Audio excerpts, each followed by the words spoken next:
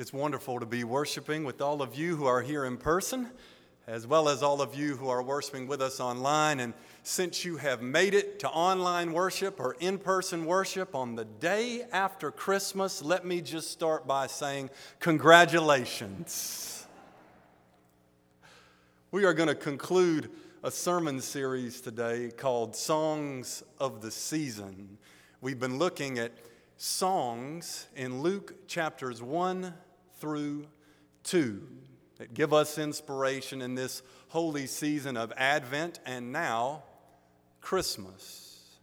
Today we're going to look at a song, and I'm going to read Luke 2:25 through 32 from the New Revised Standard Version. And the title of my sermon is A Short Bucket List, Simeon's Song. Hear now these words from Scripture. Now there was a man in Jerusalem whose name was Simeon. This man was righteous and devout, looking forward to the consolation of Israel, and the Holy Spirit rested on him. It had been revealed to him by the Holy Spirit that he would not see death before he had seen the Lord's Messiah. Guided by the Spirit, Simeon came into the temple, and when the parents brought in the child Jesus to do for him what was customary under the law, Simeon took him in his arms and praised God, saying, "Master, now you are dismissing your servant in peace, according to your word. For my eyes have seen your salvation, which you have prepared in the presence of all peoples, a light for revelation to the Gentiles and for the glory to your people, Israel." Let us pray.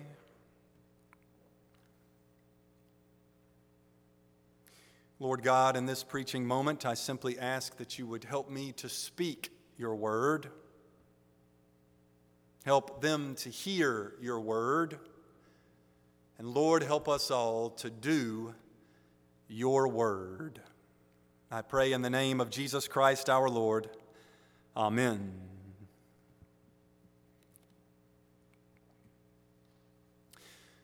The meaning of certain songs can be illuminated when we know the stories behind them. For example, consider the beloved Christmas carol, O Little Town of Bethlehem. Episcopal priest Phillips Brooks wrote this hymn in December of 1867 for his church's children's choir to sing at their annual Christmas program. The lyrics were inspired by a pilgrimage that Brooks had taken to the Holy Land 2 years earlier, a pilgrimage during which he attended a 5-hour-long Christmas Eve worship service in the city of Bethlehem. After writing the words, Brooks asked his organist, Louis Redner, to compose a tune for them. Redner struggled to come up with something, but the night before the Christmas program, he awoke in the middle of the night with a melody running through his mind. And he got up and he wrote it down and he went back to sleep.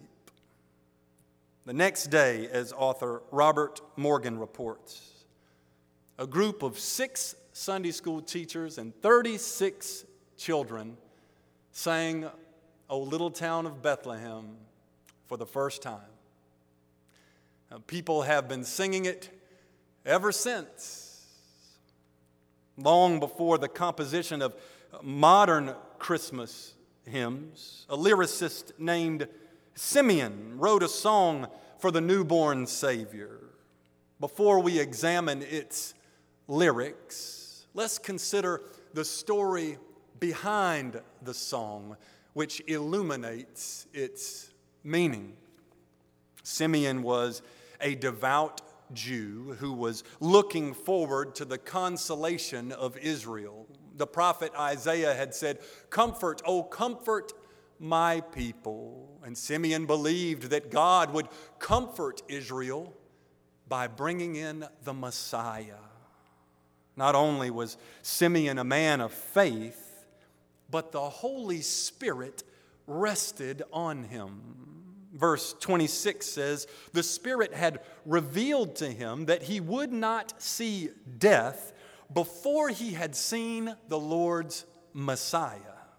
Thus, we infer that Simeon was an elderly man who was in his final days.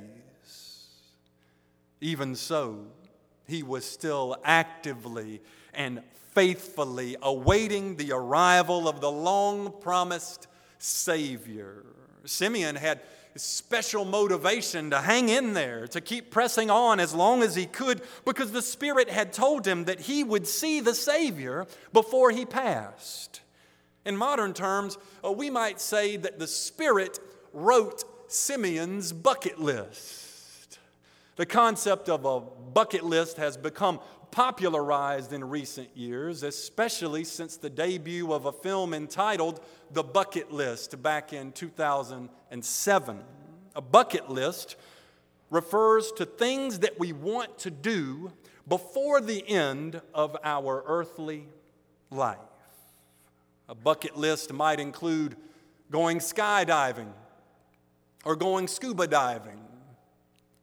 A bucket list might include a trip to Alaska or a trip to Australia. A bucket list might include writing a book or starting a business or hiking the Appalachian Trail. Some recommend writing down a specific bucket list because otherwise we can get into an everyday rut and end up living an unfulfilled life.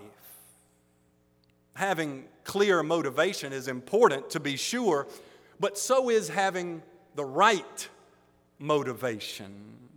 Simeon had a short bucket list. In fact, his bucket list had only one item on it: meet the Savior.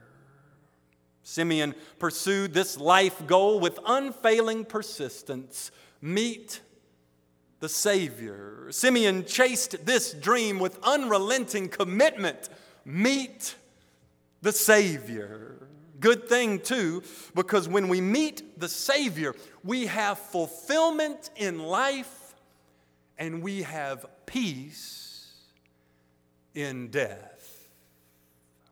The Spirit didn't just tell Simeon he would see the Savior, but also guided Simeon toward the Savior. Verse 27 says, "Guided by the Spirit, Simeon came into the temple." Simeon found himself caught up in the choreography of divine providence. I can see him walking into the temple with wide eyes on his wrinkled face, keenly on the lookout for the Messiah. He may have been hunched over from years of battling gravity. He may have been limping with weary legs lined with varicose veins, but I bet he had a burst of internal energy because he was walking in the Spirit. Have you ever felt the Spirit directing you somewhere or guiding you to do something? A few years ago, my daughters and I went to a pizza place after Sunday worship to have lunch together. It had been a grand morning of worship, and I floated out of the church on the wings of the Spirit. I was still feeling the Spirit when we got in line to place our order, and I noticed a young man standing by himself in line, and immediately I felt led to buy him lunch. So I said to him, "Hey, I'd be glad to buy your lunch if you'll let me." He said, "Really?" I said, "Yeah, I'm just feeling it right now. I'm just feeling the Spirit." That's what I told him. He said, "Okay, thank you." We ate at one table and he ate at another. But before he left the restaurant, we got to talk for a minute or two. he told me that he had been waiting at an intersection right by the restaurant looking for a different restaurant when he felt led to come into that restaurant. And so he did. I said, "Are you a Christian?" He said, "Yes, I am." And as we talked further, we discovered that we were both Christian individuals learning how to follow the Spirit's leading at particular times in particular places for particular purposes. Although Simeon was firmly situated within God's unfolding plan, he had to have faith to follow the Spirit's leading into the temple on that particular day at that particular time for a very particular purpose. He must have been walking with confidence in God's providential guidance. For when he saw Mary and Joseph with their baby, he somehow knew that he had finally come face to face with the Savior. There they were in the holy temple, the meeting place between God and humanity. And Simeon met God in person. Luke says he took the baby Jesus in his arms. As Pastor Jeff Peabody notes, Simeon has the distinction of being the only person in the Bible who we are explicitly told held the child in his arms. I imagine Simeon reached out quietly with trembling hands and knowing eyes, signaling that he wanted to hold the baby. I picture Mary lifting her fragile child with dangling legs and carefully transferring him into Simeon's frail arms. The Greek says Simeon received Christ into his arms. This is a noteworthy detail because in Luke's gospel there's a theme of whether people receive Christ or not. For example, in Luke 4, a group of people did not receive Christ when he preached at a synagogue. In Luke 9, a certain village did not receive Christ. But Simeon was ready, yearning and willing to receive him. To receive Christ is to believe he is the Messiah, the Savior, and Simeon surely believed. He received Jesus and held him close, enfolding the Eternal One into his feeble flesh, cuddling the Almighty close to his chest. I bet there was a smile on Simeon's face and tears in his tired eyes as he gazed at the 8-day-old infant who would save him and save his people and save the entire world. Would that we all receive Jesus with similar faith and hold him so closely to our hearts. This is the moment when Simeon wrote a song that people still know 2,000 years later. This is the moment when Simeon's faith took flight on the wings of a melody. With the infant in his embrace, Simeon sang with a gravelly voice, "Now you are dismissing your servant in peace, according to your word. For my eyes have seen your salvation." In the Greek word order, the song begins, "now dismissing." The phrase is a euphemism for death. Simeon's song is about God releasing him to die in peace. He had been holding on for so long, struggling mightily against the tug of the grave, and now he could finally rest. He could finally let go. As an elderly man about to expire, apparently from natural causes, Simeon was released from any fear of death. He was released from any sense of regret. He had lived his life to the longest and to the fullest that he possibly could. He had squeezed every drop of life out of his existence. He had realized God's will for his journey. He had accomplished his bucket list, and he was at peace. He felt death approaching, but he felt the Savior right there with him. He felt his final breaths coming on, but he felt the child's heartbeat reverberating against his own chest.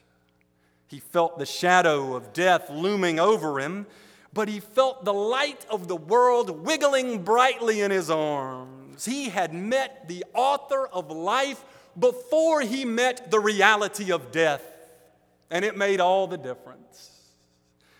Right when it was time for Simeon to write his obituary, he wrote a hymn of peace. Right when it was time to double check his last will and testament, he submitted his will to God's will one last time. Right when others saw old age dragging him toward his demise, Simeon saw Christ lifting him to salvation, elevating his soul, raising his spirit.